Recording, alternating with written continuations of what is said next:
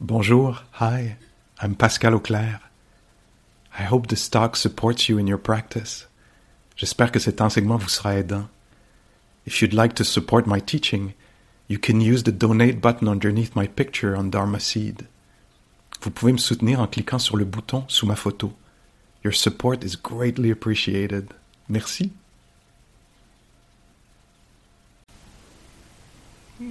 Je pensais juste là maintenant qu'est-ce qui pourrait être utile en termes du retour à la maison demain, puis de l'intégration de la pratique dans la vie quotidienne, dans nos relations.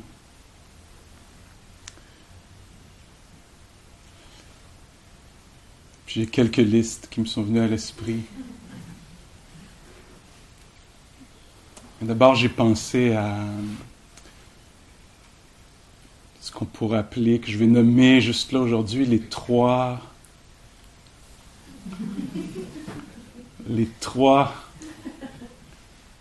piliers du bonheur, du bien-être. Alors, bon, moi, j'aime bien les enseignements bouddhistes, j'aime bien les listes, ça marche bien pour moi, surtout s'ils ne sont pas trop longues. 3, c'est juste le bon, la bonne longueur de liste. Mais aussi les histoires, les images. Alors tout ça, ça nous aide à réfléchir. Hein? C'est une façon de passer l'information. C'est le premier niveau de compréhension. C'est une façon aussi pour nous de réfléchir à notre vie, d'analyser, de regarder, ah oui, bon, s'il y a 3 piliers pour le bien-être, comment moi je suis engagé dans ces 3 aspects ou axes de ma vie? Alors, c'est bon pour la réflexion. Puis après, ben, c'est bon pour la pratique, parce qu'après, je peux me dire, ah tiens, il y a 3... Ma pratique peut se déployer de 3 façons. Est-ce qu'elle le fait? Est-ce que c'est ou non une source de bien-être pour moi? Ou quelle opportunité je manque? Ou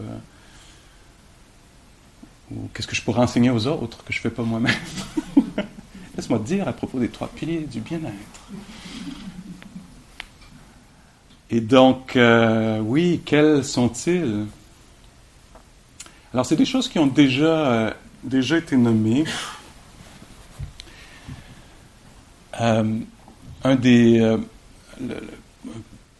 Le premier pilier qui revient dans différentes listes, donc déjà ça nous indique quelque chose. Ah oui, là, donc ça revient ça. Pourquoi ça revient? Ça revient encore. C'est le mot en pali, c'est sila, qui veut dire qui parle de l'éthique ou du soin qu'on prend de ne pas se blesser soi-même, blesser les autres. En anglais, j'aime le terme non-harming. Toutes les réflexions, les pratiques, une sorte d'engagement autour de cet engagement ou entraînement, vœu, souhait, exploration de la non-violence, on pourrait dire. Alors, on en a parlé, je pense, le premier jour de la retraite. C'est très bien exprimé dans la psychologie bouddhiste, en tout cas à travers les 5 préceptes. Mais il y a toutes sortes de façons de penser à... On pourrait penser par nous-mêmes de façon très créative, voire faire nos propres listes.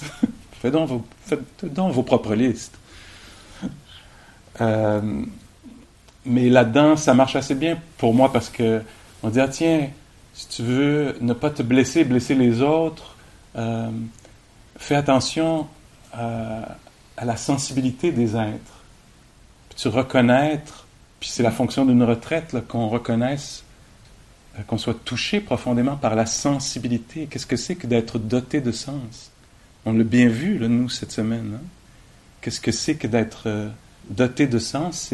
C'est pas facile à gérer, ça. Un cœur, des yeux, des oreilles, un corps sensible. au chaud, au froid, à la nourriture, à l'assise, à l'immobilité, etc. Alors comment avoir ça comme valeur prédominante, ne pas blesser les autres, les êtres vivants, ceux qui sont, les êtres humains, les êtres vivants d'une façon plus large, les petits, les grands, ceux qui viendront.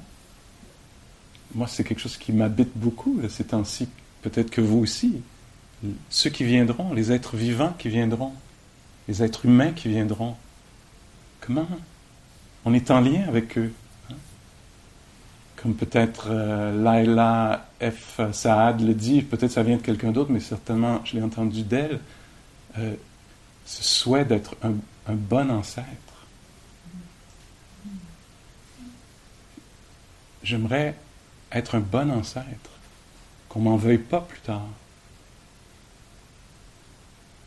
J'aimerais mourir en paix avec ça. C'est pas évident, hein? Donc c'est une énorme question éthique. Qu'est-ce que c'est que d'être un bon ancêtre? Ça, c'est une de nos nombreuses identités. Hein? Il y a qu'est-ce que c'est que d'être un voisin? Collègue, partenaire. Alors, il y a un jeu là, plein d'opportunités dans toutes ces différentes, je vais appeler ça conventions.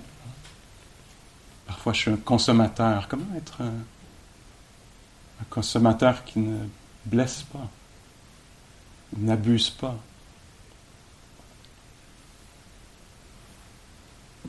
Et donc, c'est ça, j'en parlais un peu plus tôt ce matin, là, cette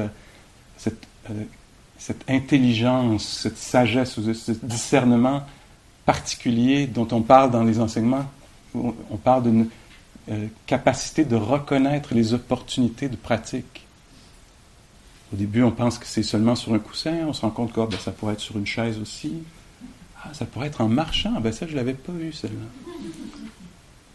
J'ai un peu de doute, mais je vais l'essayer. Puis après, on se dit, tiens, dans le silence, ça va bien, les activités. Ah oui, les activités de la journée en silence, ça pourrait s'y prêter. Ah, la relation aussi, pendant que je suis en train d'échanger avec quelqu'un. Ah, dans cette région-là de ma vie, au boulot, dans la famille, dans le rapport à un parent vieillissant, quoi que ce soit d'autre, là. Dans la société comme citoyen, qui partage l'espace, où on prend un peu trop. Donc cette capacité de reconnaître les opportunités pour ne pas blesser les autres, ne pas prendre ce qui n'a pas été offert clairement.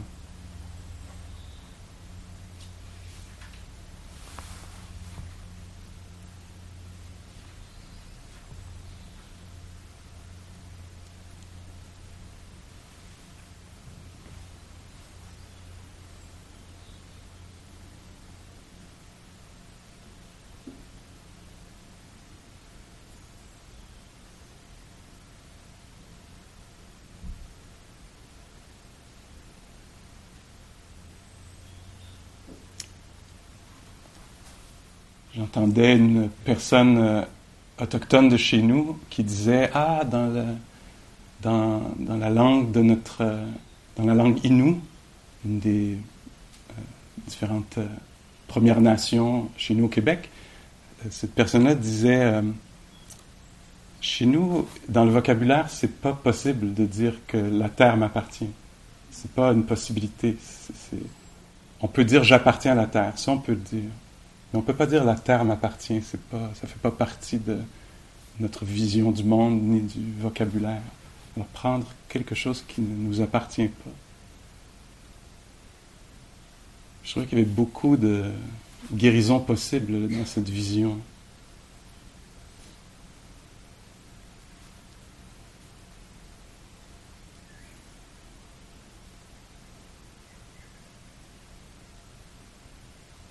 C'est Joséphine Bacon qui disait ça. Dans un très beau film qui s'appelle « Je m'appelle humain ».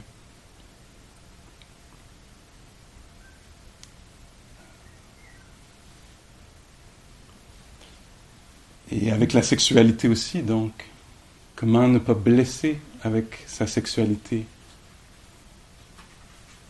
l'énergie sexuelle.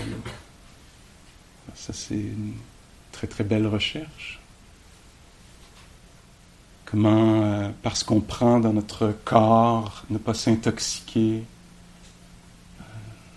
ce qu'on consomme, comment on se nourrit aussi en termes de l'esprit.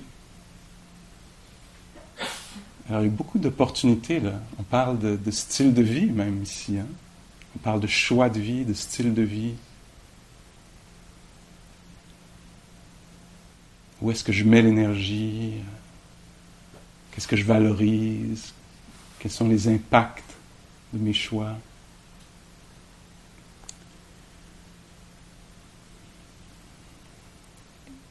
La parole, c'est un champ de pratique très, très, très, très riche. C'est très vulnérable, la parole. Hein? Quand on parle, tout est exposé. Nos points de vue, nos intentions, nos états mentaux. S'ils ne le sont pas pour nous-mêmes au moment où on parle, les autres le voient peut-être très bien, ce qui se passe. Hein? Et donc, c'est un champ là, très, très riche, la parole. Et moi, si vous me connaissez un petit peu, vous avez sûrement entendu ça, parce que ça m'a tellement frappé il y a plusieurs années quand, je pense que c'est Bhikkhu Bodhi qui rapportait les paroles du Bouddha, puis qui disait, dans notre bouche, nous avons une hache. Dans notre bouche, nous avons une hache. Avec une hache, on peut construire un refuge. Avec une hache aussi, on peut détruire les choses. Et donc, comment utiliser la parole pour ne pas blesser, pour ne pas cacher la vérité, créer la confusion. Comment la parole peut être éclairante, aimante, un véhicule pour toutes les qualités dont on a parlé, la compassion, le discernement, etc. Moi, j'ai essayé de faire ça cette semaine, là, de bien utiliser la parole. C'est très, très délicat, comme je viens de dire. C'est pas facile à faire. Une intention très, très présente là, de faire très attention à l'impact des paroles. Il y a l'idée, des fois, de secouer un peu, d'accompagner, d'éclairer, d'inspirer ou de relâcher l'attention, d'alléger les choses, etc. Il y a plein de différentes intentions. Puis des fois, oups, il se glisse un petit quelque chose, là, qui est soit inconscient ou qui n'a pas été attrapé à temps, là.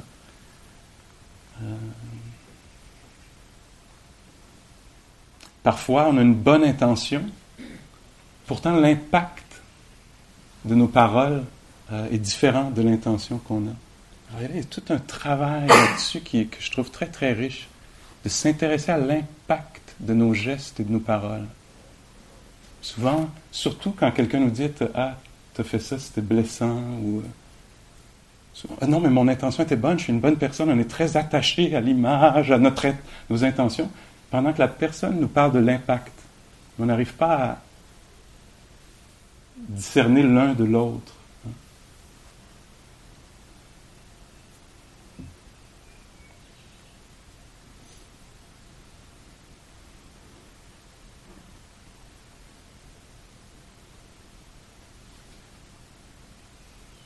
Dans le travail, entre autres, autour de l'antiracisme,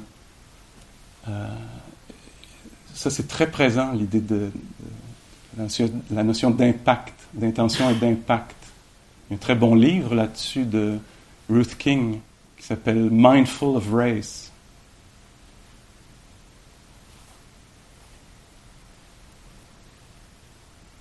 Et puisque le problème du racisme est un problème blanc, je pense que ça touche plusieurs d'entre nous ici.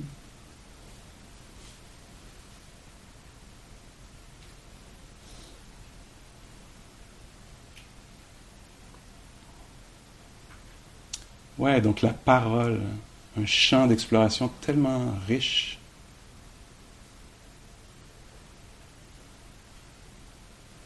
Donc ça, c'est le premier pilier, la non-violence. Ça parle beaucoup de restreindre les choses, ne pas faire des gestes qui vont blesser.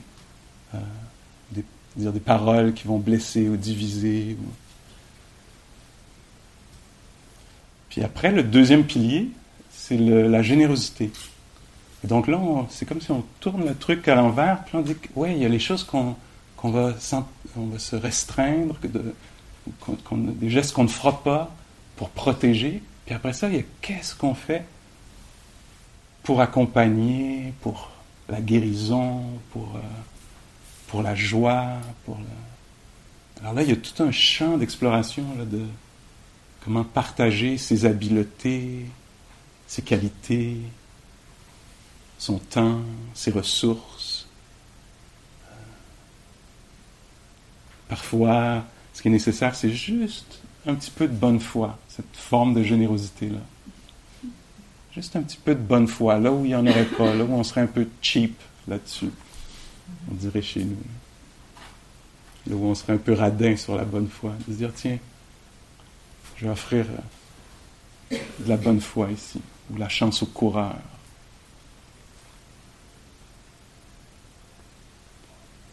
Alors, il y a beaucoup d'opportunités de générosité qu'on a, et là, c'est décrit comme une source de bien-être. Ça m'intéresse, moi, de savoir ça, qui cherche à être bien, qui cherche à être heureux. Ah, tu veux être heureux? Fais attention à tes gestes pour que tu ne sois pas pris plus tard avec le remords, l'agitation, la justification. D'ailleurs, si le bonheur t'intéresse plus ou moins, mais l'éveil t'intéresse énormément, le chemin spirituel, c'est la même prescription. Parce que pour pouvoir s'asseoir sur un coussin ou une chaise, pour méditer, il faut qu'il y ait eu l'éthique derrière. Parce que sinon, on va être agité. Ça va venir nous chercher. Ah, merde, j'ai dit ça, ou on va être dans le déni, ou ça va être très dur de se concentrer. Parce qu'on va être dans la peur. On va être pris dans une architecture de mensonges.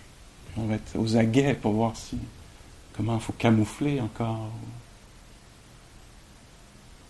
Et c'est une des questions quand on rencontre les maîtres, qu'on dit « Ah, j'ai aucune concentration, aucune concentration », très souvent, c'est une des questions, comment être si là?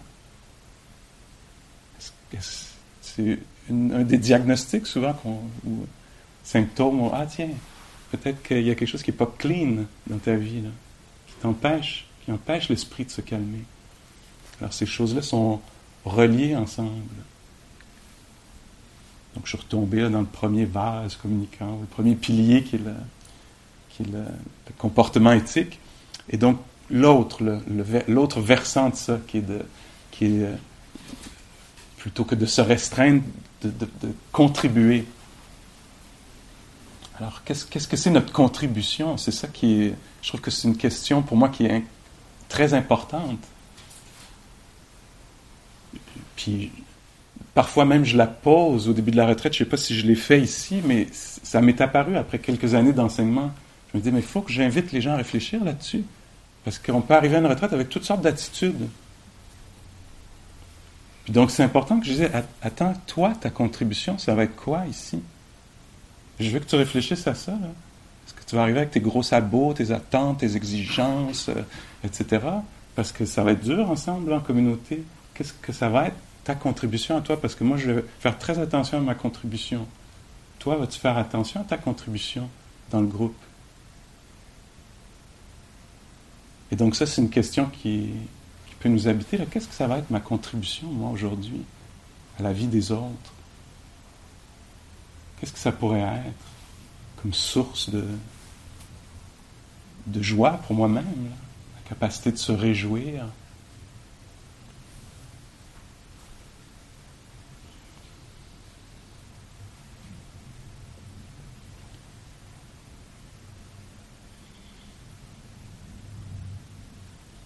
Mon Dieu, je suis sérieux. Là. Pas mauvais. Des fois, un peu. Je pense que je suis sérieux parce que pour moi, ça parle de l'impact.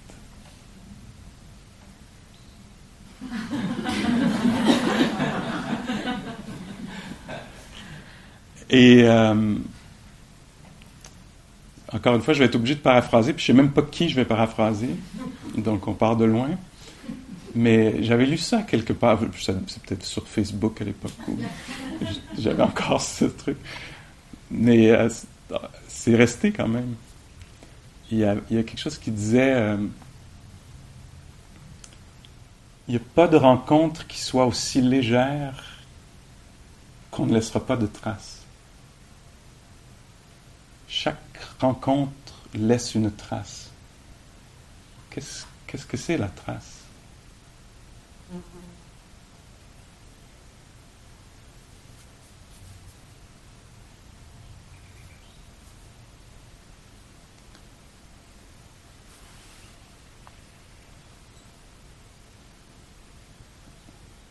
Le troisième pilier du bien-être, dans la psychologie bouddhiste ou la philosophie bouddhiste ou la religion, puisque c'est vécu vraiment comme ceci pour la plupart des bouddhistes.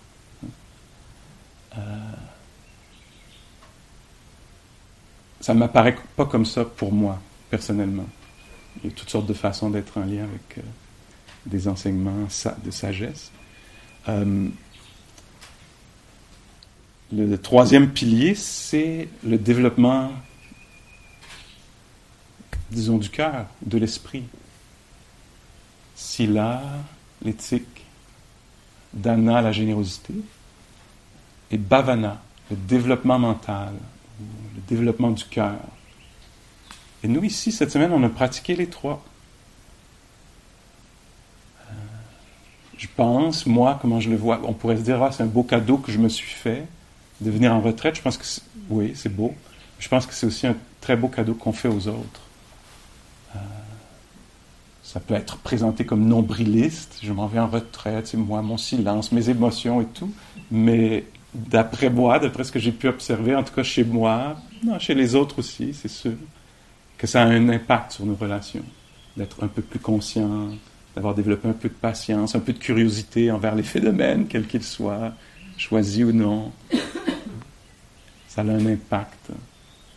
Et donc, oui, ici on a fait attention à la parole, aux gestes qu'on a posés. Il y a quelque chose il y a de la générosité en jeu. Là. La générosité, c'est aussi recevoir. L'impression que moi, ça me donne, c'est qu'on reçoit énormément de ceux qui sont venus avant nous. C'est comme s'ils déversaient sur nous toute leur sagesse qui se sont passées.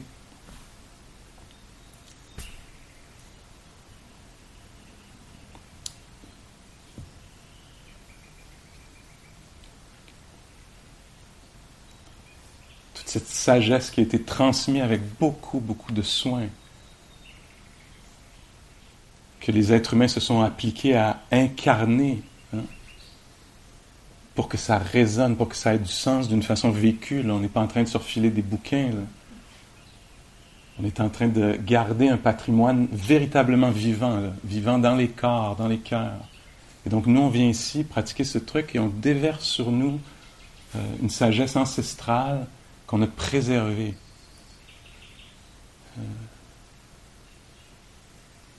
Et donc, nous, on reçoit ça. Puis on fait notre part, on essaie de garder quelque chose vivant pour que ça puisse aller vers les prochaines générations.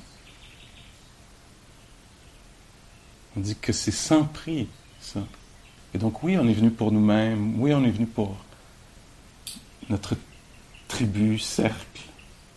Puis il y a quelque chose d'autre aussi qui se passe, de plus large.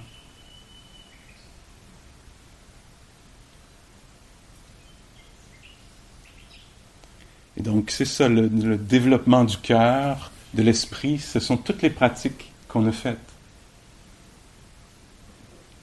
Toutes les instructions qu'on a tenté de s'approprier à notre façon. Là,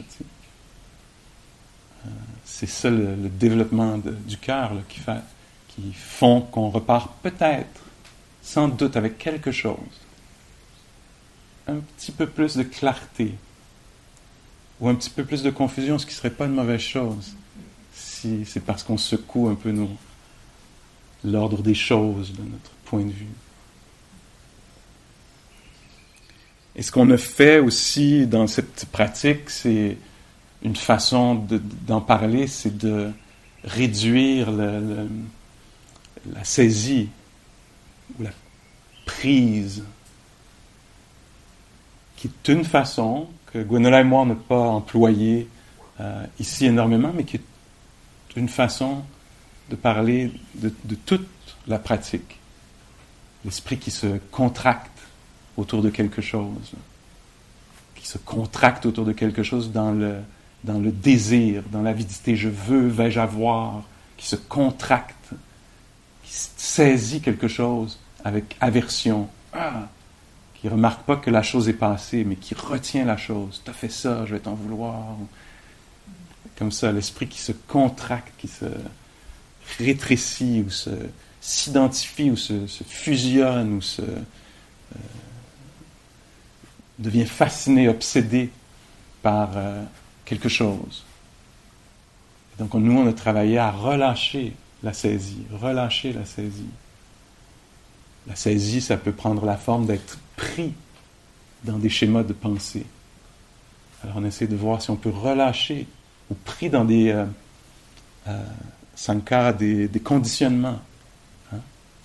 J'ai l'habitude d'être jugeante, ou dur avec moi-même, ou impatiente, puis on est pris dans ces schémas, et ici on vient défaire le nœud tranquillement. Là. Donc on relâche de cette saisie.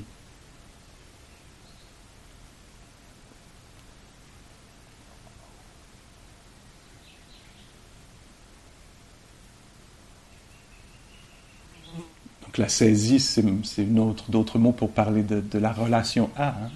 Quelle est ta relation à? Je me suis agrippé à ça. Ça pourrait être quelque chose un plaisir éventuel. Mon esprit il retourne, il est pris un peu. Puis un moment où on va remarquer ça là, à travers le silence, la marche, l'assise, les pauses. Le cœur est pris, l'esprit est accro ou accroché à quelque chose du passé. Très naturel ce que je décris, aucun jugement. Très, très, très naturel. Mais comme ça fait mal, c'est bien qu'on en parle, puis qu'on essaie de défaire le nœud un peu.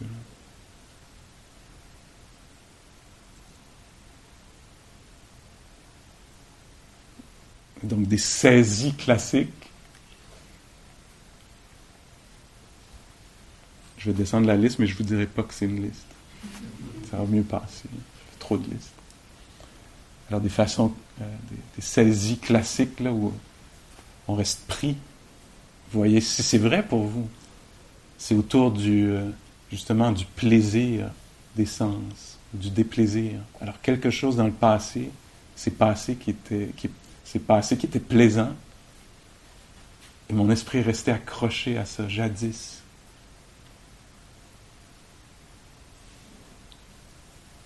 Et la pleine conscience nous permet, peut-être, les enseignements, les instructions à la pleine conscience peut peut-être nous aider à reconnaître, il y a une saisie là. Ah oui, une belle grosse saisie. Aucun jugement, très naturel, mon amour très naturel. Mais c'est bien de savoir que c'est une saisie. Là. L'esprit s'est accroché à quelque chose qui est passé. Hein. Et on continue à mordre là-dedans. Là. Ça peut être quelque chose de passé qui était bon, ça peut être quelque chose de passé qui était désagréable, très désagréable. Ce serait très naturel, hein, que l'esprit reste accroché. Une partie du travail ici, c'est de découvrir ça. Ah oui, l'esprit est accroché à cet événement-là du passé. L'événement, lui, est passé, mais l'esprit est resté accroché sur l'idée. C'est un truc conceptuel. On a conçu quelque chose dans notre esprit, puis on l'entretient. L'événement, lui, est passé. Mais la construction mentale, on y adhère, on la recrée, on l'adore, hein, d'une certaine façon. C'est pas facile de se défaire de ça. Un phénomène plaisant ou déplaisant du passé, possible du futur ou du présent. Donc on a observé ça, puis il y a des chances qu'on observe ça dans notre vie. Alors l'idée de mon enseignement aujourd'hui, ou des idées en tout cas que je partage, c'est qu'est-ce qu'on peut ramener avec nous? L'éthique, pour trouver le bien-être. Où est-ce que je peux faire un petit peu plus attention? Est-ce que c'est avec la parole? Est-ce que c'est avec les gestes? Est-ce que pour pouvoir avoir accès à une joie, là, l'expression en anglais de bliss of blamelessness, la joie d'être sans blâme. C'est-à-dire, tiens, dans ce conflit-là, je n'ai pas abusé.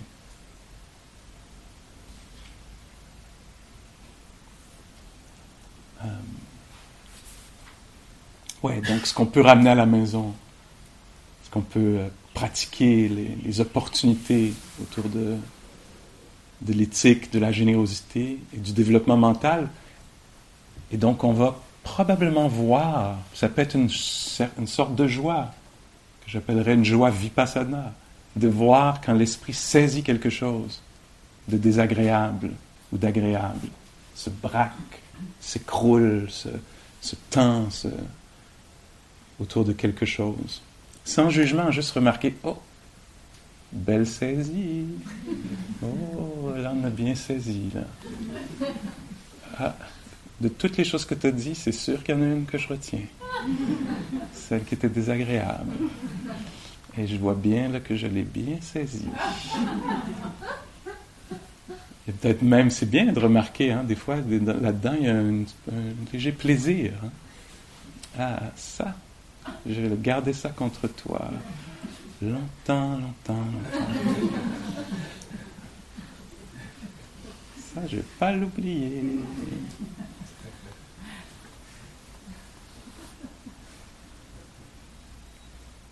Les gens en Dordogne ne font pas ça, mais nous qui ne sommes pas ceux d'entre nous qui ne sont pas de la Dordogne, on est sujet à ça, parfois. Et donc, juste de remarquer ça, cet événement de la saisie autour des choses plaisantes ou déplaisantes.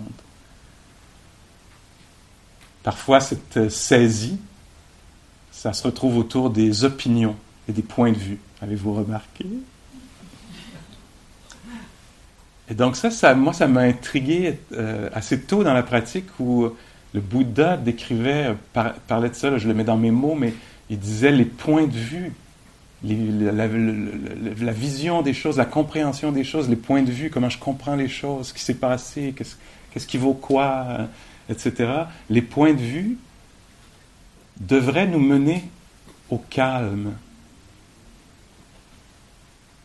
Ou en tout cas ce potentiel-là, ou bien porter les points de vue, mène au calme. Est-ce que c'est le cas pour vous? Alors moi, je me souviens, quand j'ai lu ça, je me suis dit, il y a beaucoup de travail à faire ici, là, pour qu'un point de vue...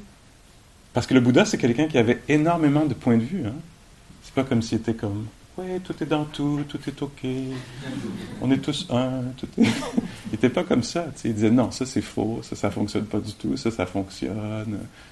Même, je me rappelle pas avec qui j'en parlais dernièrement, avec Norman Feldman, un prof senior, là. Puis on disait à quel point, quand on lit les sutras, il était un peu comme moi. Je rencontre pas énormément de monde qui sont comme moi, mais moi, quand je lis les textes, je rigole, parce que je trouve le Bouddha très, très drôle de toutes sortes de façons, dans ses réactions, dans ses réponses.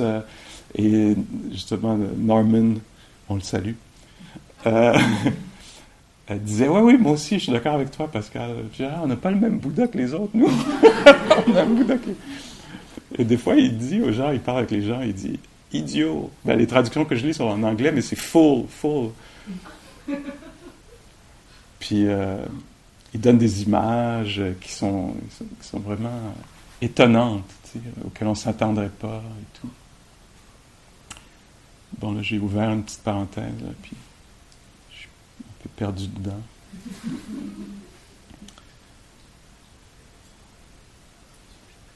Comment, Frédéric? Aide-moi. Sur quoi? Les quoi? Ah oui! Ah non, je ne veux pas parler des opinions. Oui, sur les opinions, merci beaucoup. Alors, oui, les opinions mènent au calme. Et ça, c'est beau, on le voit, parfois on le voit chez des personnes incroyablement sages, qui sont moi, je le vois chez certains, c'est des grandes figures du militantisme, là, par exemple, des gens comme Dr. King, tu sais, qui avaient des points de vue très, très forts, tu sais, avec une force, mais une conviction qui n'était pas, on ne se sentait pas perturbé, là, en tout cas très souvent une force, mais pas insultée, pas juste une vision comme ça qui avance et qui est pas dans la haine, qui est pas dans la colère, mais une clarté. En tout cas, moi, ça m'intéresse beaucoup, ce champ-là. Comment avoir un point de vue sur les choses sans que ça m'empêche de dormir ou que ça me fasse perdre l'appétit. Parce que quand on est pris là, avec des opinions, on peut souffrir beaucoup. Là. Donc, on parle de la saisie des opinions, des points de vue. Même le Bouddha en parle, même un peu plus spécifiquement, il parle d'un autre point qui est la saisie autour des rites et rituels. Puis moi, je l'entends comme des normes. Hein? Du vernis en ongle. C'est pour les personnes qui ont des organes génitaux à l'intérieur. Tes organes génitaux sont-ils à l'intérieur ou à l'extérieur? Ils sont à l'extérieur. Pas de robe pour toi. Et moi, je trouve que c'est un chant magnifique, là.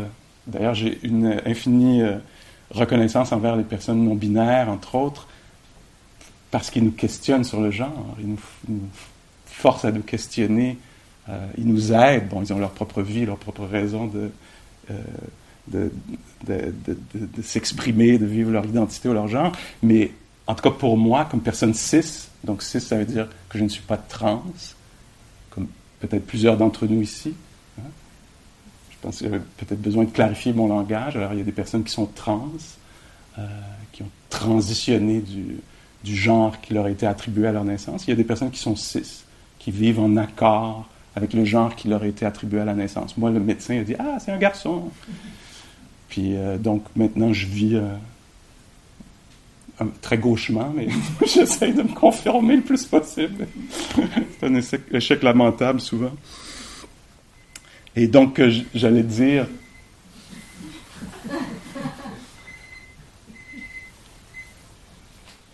que, ouais, toutes les questions qu'on a sur le genre en ce moment, qui est beaucoup portée par les personnes non-binaires, les personnes trans, j'ai beaucoup de gratitude là-dessus parce que je trouve qu'on est pris, je pense, on peut dire que c'est factuel, là, qu'on est pris dans des schémas, qu'on a adhéré à des choses de plus en plus rigides et ça vaut vraiment la peine d'être questionné. J'entendais d'ailleurs J.D. Doyle récemment, qui est une personne qui enseigne le dharma un peu comme moi, puis qui disait, ouais, dès qu'on t'attribue un genre à la naissance, comme qu'on dit, ah tiens, c'est une fille, ben c'est réglé. Tu vas gagner moins, tu vas être objectivisé, on va pouvoir te toucher, que tu y consentes ou non d'ailleurs, tu vas être là au service d'eux. En tout cas, il y a tout un truc, ça tombe dessus, puis c'est ça. Alors toi, c'est ça. Donc, ça vaut la peine de questionner ça, un petit peu. Donc, la saisie autour des normes, la normalité. C'est un champ très intéressant, là, d'exploration. En tout cas, pour moi, ce l'est.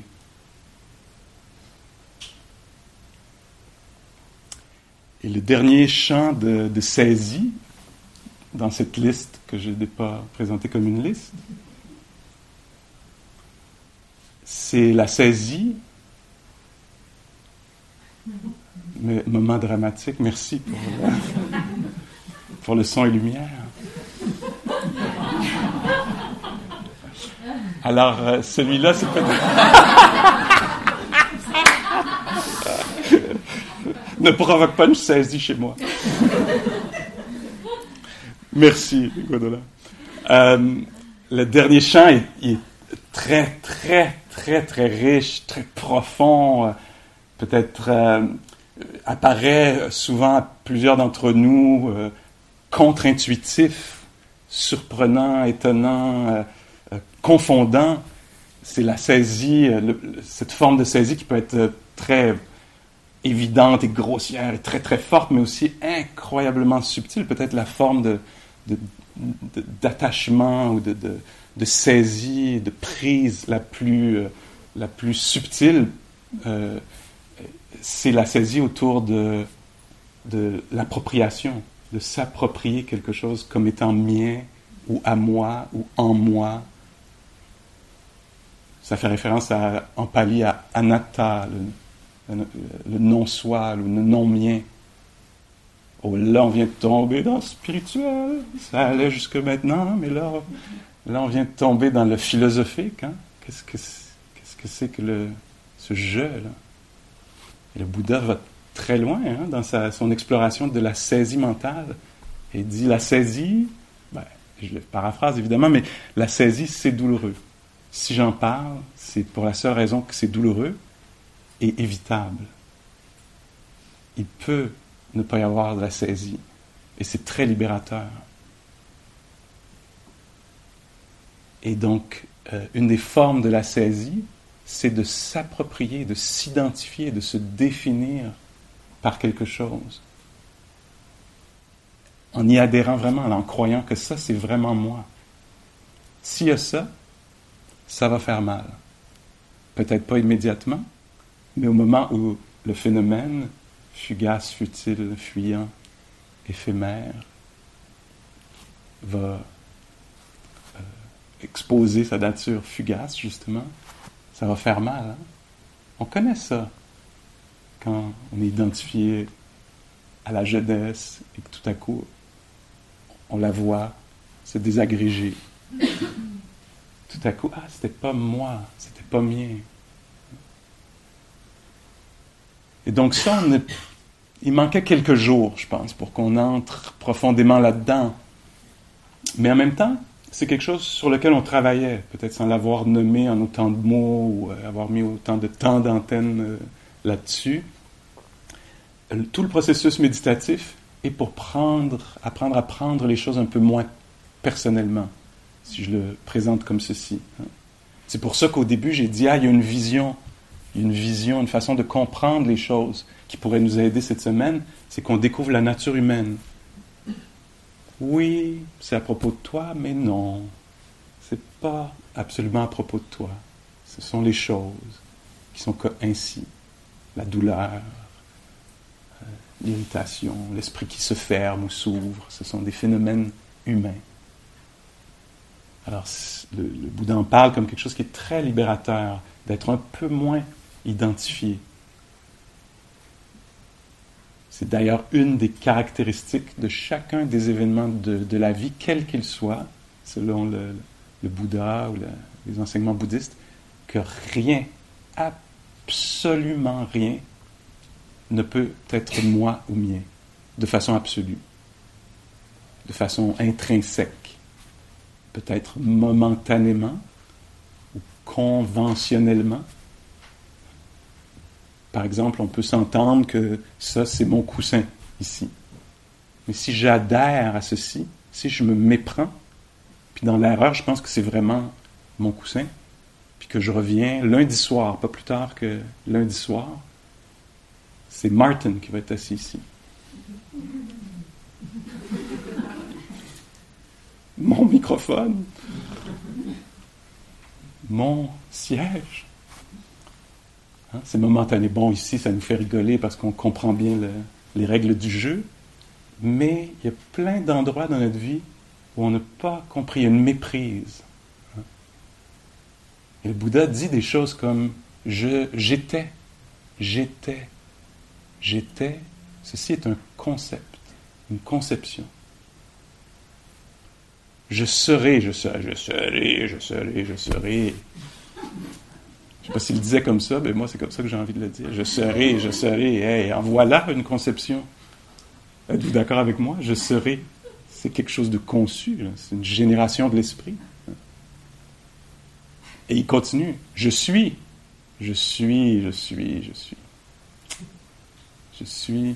voici bien un concept, s'il en est un.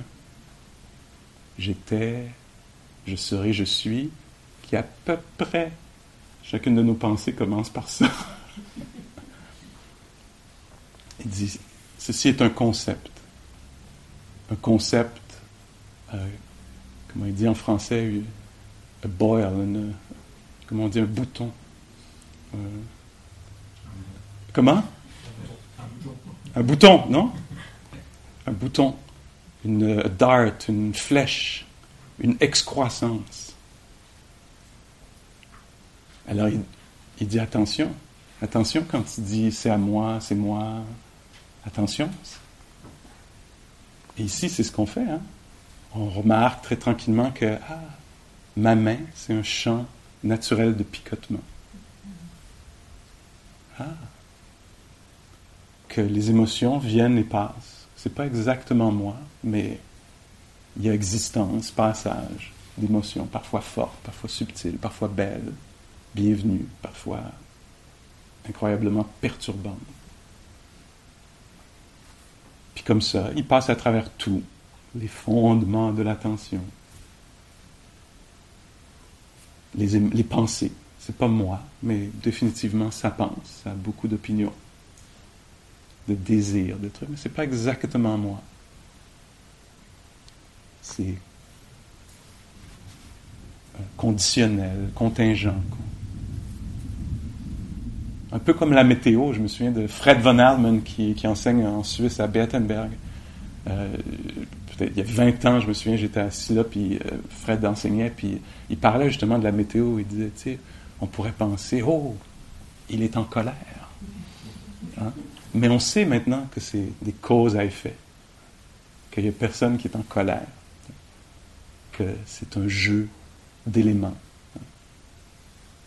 Puis une partie de la sagesse, ça va être de découvrir ça aussi. Il y a un jeu d'éléments, là, d'attente, pas rencontré, qui crée tout à coup la frustration. Et il y a toute cette météorologie-là. Et plus il va y avoir de la détente autour de ça, moins de saisie, moins de prise, moins d'identification, plus il va y avoir de compassion, de paix, peut-être de légèreté. Ah oui, les conditions sont telles que maintenant ça déchire, c'est léger. Alors ça, ça nous amène au bout du chemin. Là. On est dans la partie plus profonde de la piscine. Là. Là, on a joué ici, bien. On apprend à nager, allons un peu plus loin. Là.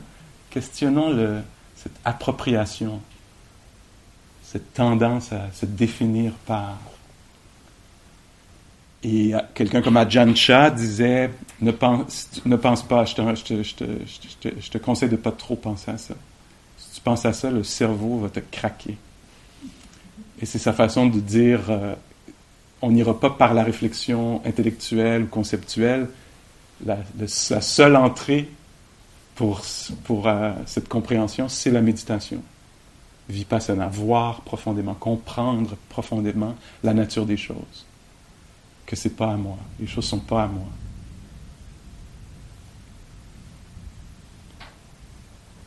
Que je peux jouer le jeu et attention de ne pas trop m'y prendre, mais ce n'est pas ma maison, mon appartement. Ça l'est. Et ça a des limites. Hein? Parce qu'il y a un moment où, ça pourrait ne plus l'être.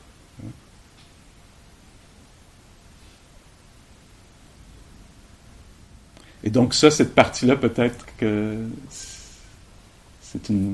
ça prend un laboratoire, comme ce laboratoire ici, pour aller explorer ça davantage. Pour aller explorer ça, ça prend un esprit qui est très calme, qui n'est pas préoccupé, qui n'est pas en train de raconter des histoires, de d'anticiper, de ressasser, etc., ça, on ne pourra pas voir. Là. C'est trop occupé là-dedans. Mais c'est bien de considérer ceci, peut-être, oui, de lire un peu là-dessus. Puis ça peut toucher à des choses intuitivement qu'on peut peut-être reconnaître. Je sais que pour moi, c'était très libérateur d'entendre ça les premières fois parce que je reconnaissais quelque chose de vrai là-dedans.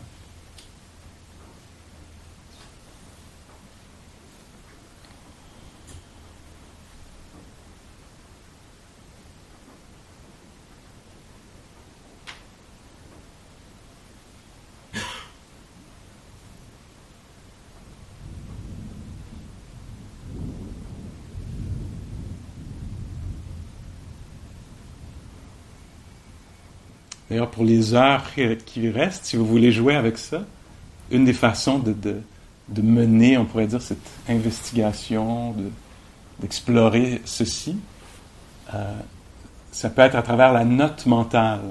Alors, la note mentale, comme je pense que vous le savez, c'est étant assis dans n'importe quelle posture, mais là, en ce moment, par exemple, la note mentale, ce serait pour moi de juste nommer très légèrement. On dit que la note doit être comme l'aile d'une libellule transparente. Hein. Elle ne doit pas prendre toute la place. Mais juste une petite note qui m'aide, qui m'invite à vivre l'expérience qui est notée. Le souffle. L'audition.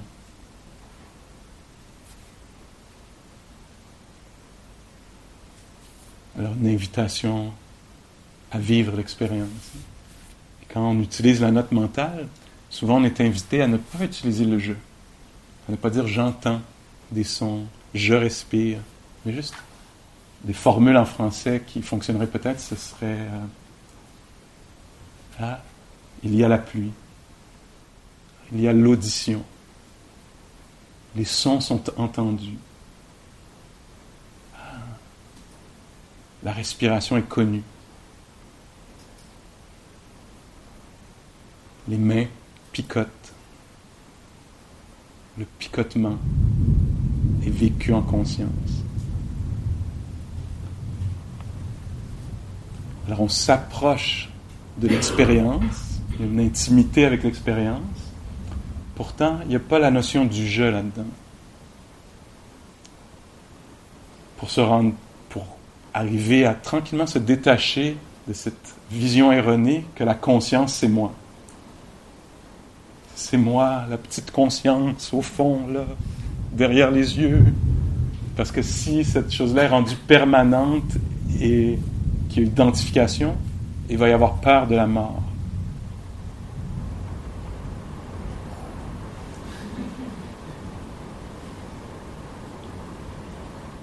Donc le Bouddha parle de ça. Quelle que soit l'identification, ça va venir avec un stress. Et la pratique bouddhiste, et on ne peut pas forcer ça. Hein. On pourrait dire, j'adore, surtout que je me déteste, alors j'adore ce que tu proposes.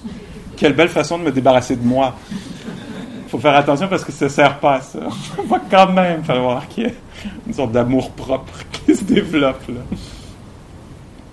Moi, je trouve que c'est très beau, ça, ce chemin-là de... Tu nais, et tu sais pas que tout est... Et là, tranquillement, tu apprends. Ça, c'est ton nez. Ça, c'est le nez de maman.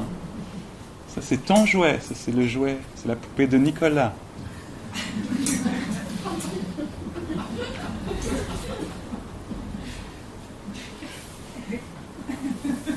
Trouble dans le genre. Et tranquillement, on apprend à savoir, à créer un certain je, hein, des limites d'un je, etc., si c'est bien fait, il va y avoir respect de ce jeu-là, etc. Et là, après, on va un peu plus loin. On dit, bon, c'est bien, mais là, on est rendu à une autre étape de la vie. Quand moi, j'enseignais, par exemple, les retraites pour adolescents, jamais on parlait de anatta ou du non-soi, en tout cas, c'est très délicat hein, dans la période où le je se construit. Mais là, on est tous des adultes consentants. Alors, on peut nommer ça. c'est quoi les limites de ça? C'est quoi les inconvénients du jeu? Ben, c'est un peu obsédant, hein, parce qu'on finit par être fasciné et pris un peu là-dedans. Et là, on voudrait se débarrasser du problème Pascal, Séverine, Daphné, je sais pas quoi, qui d'autre.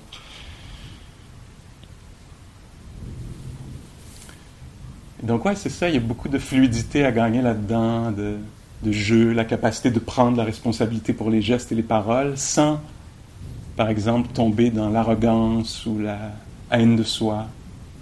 Je ne sais pas si vous voyez le potentiel là-dedans, là, de pouvoir dire, oui, c'est moi qui ai posé ces gestes-là, c'était déplacé, en évitant de détester un certain jeu, juste de reconnaître qu'une action était néfaste et que ça a eu un réel impact.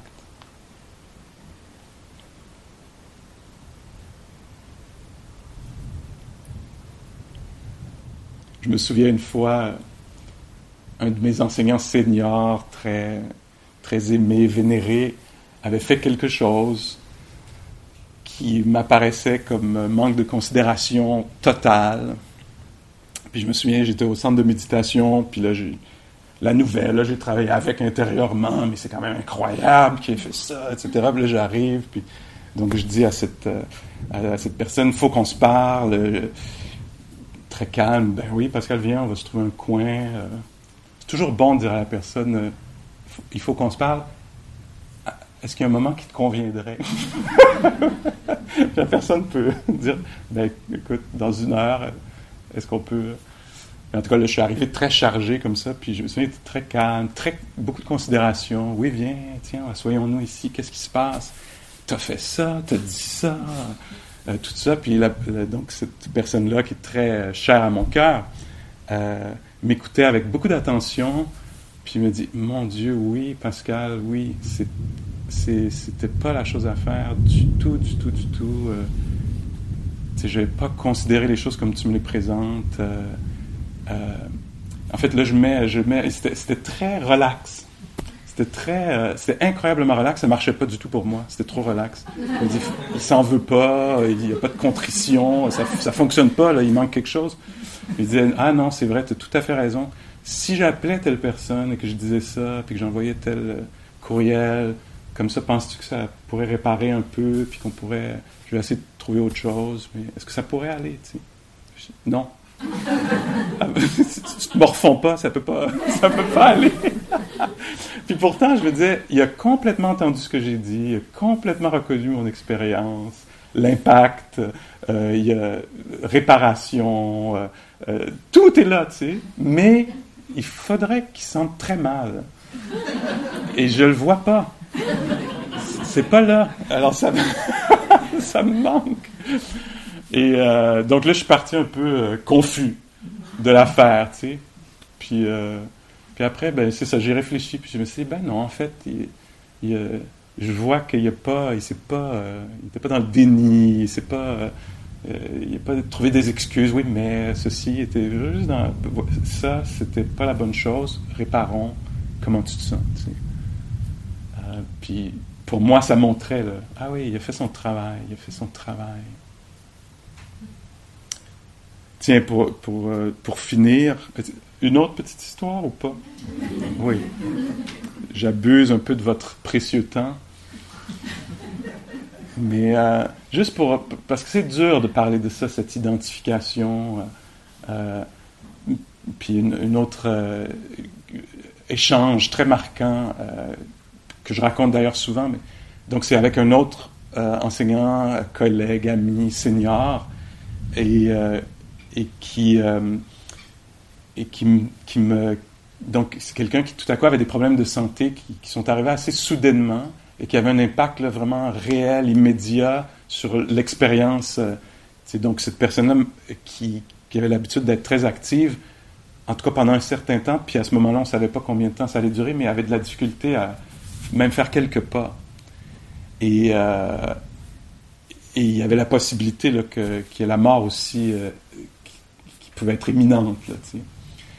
Et donc, moi, je parlais avec cette personne-là, puis je lui disais, comment tu te sens par rapport à sais, ce que tu étais, ce que tu as fait, tu sais, quelqu'un qui marchait beaucoup en montagne, tu sais, qui était quelqu'un de très d'actif, tu sais. Puis comment tu te sens par rapport à ça? Parce que pour moi, il y avait une sorte de déchirement, de deuil. Puis cette personne-là me regardait directement dans les yeux puis me disait, mais Pascal, j'ai fait mon travail. Ça, c'est le passé. Moi, je m'occupe de ce qui est là. J'ai pas... Puis même si c'était plus que ça, cette personne était généreuse parce qu'elle disait, Pascal, on a fait notre travail. Il m'incluait dans l'affaire. Tu sais. C'était très généreux. On sait que le passé, c'est le passé. Nous, notre pratique, c'est de s'occuper de ce qui est là avec soin. Donc moi, c'est ce que je fais. Puis je me rappelle, j'étais comme ça, puis je me disais, ah, il me reste du travail. Il me reste du travail. Puis après, je me souviens, en n'ayant pas compris encore, je dis, puis pour le futur, comment tu te sens par rapport à... Tu sais, on ne sait pas ce qui s'en vient, tu sais. Puis il me regardait toujours avec le même... Mais Pascal, on a fait notre travail. On adhère. C'est des pensées. On sait très bien qu'il n'y a pas de ligne de temps auquel on a droit. Ça n'existe pas, ça. On sait que c'est une pensée, l'idée de vivre jusqu'à 80 quelques ou quoi que ce soit, mais on sait très bien que c'est que une fabrication mentale, c'est rien d'autre. Il n'y a rien qui nous a été promis. Il n'y a pas de perte. Parce que c'était rien d'autre qu'une construction mentale. Tu sais. Je me souviens, je regardais et je me disais, respect.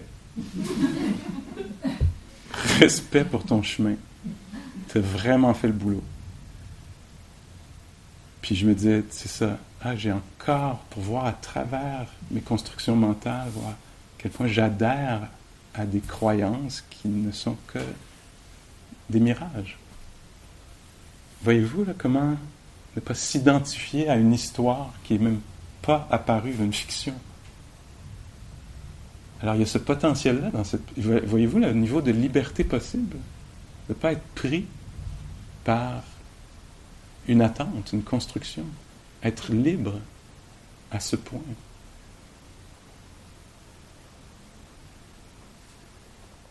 Prenons un moment pour laisser les mots se dissiper.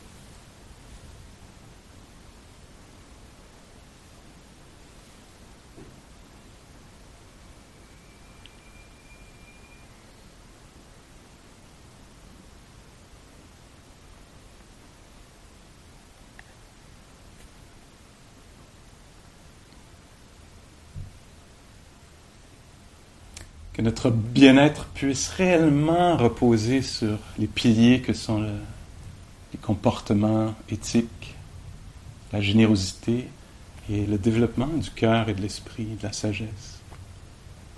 Que notre bien-être et ceux de ceux qui nous entourent et ceux qui viendront puissent reposent véritablement sur ces choses.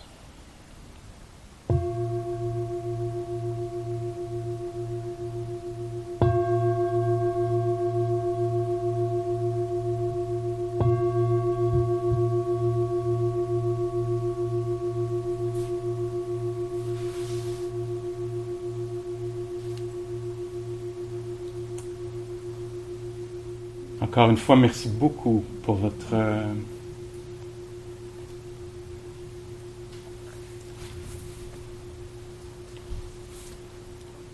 vague, pour votre considération. Merci.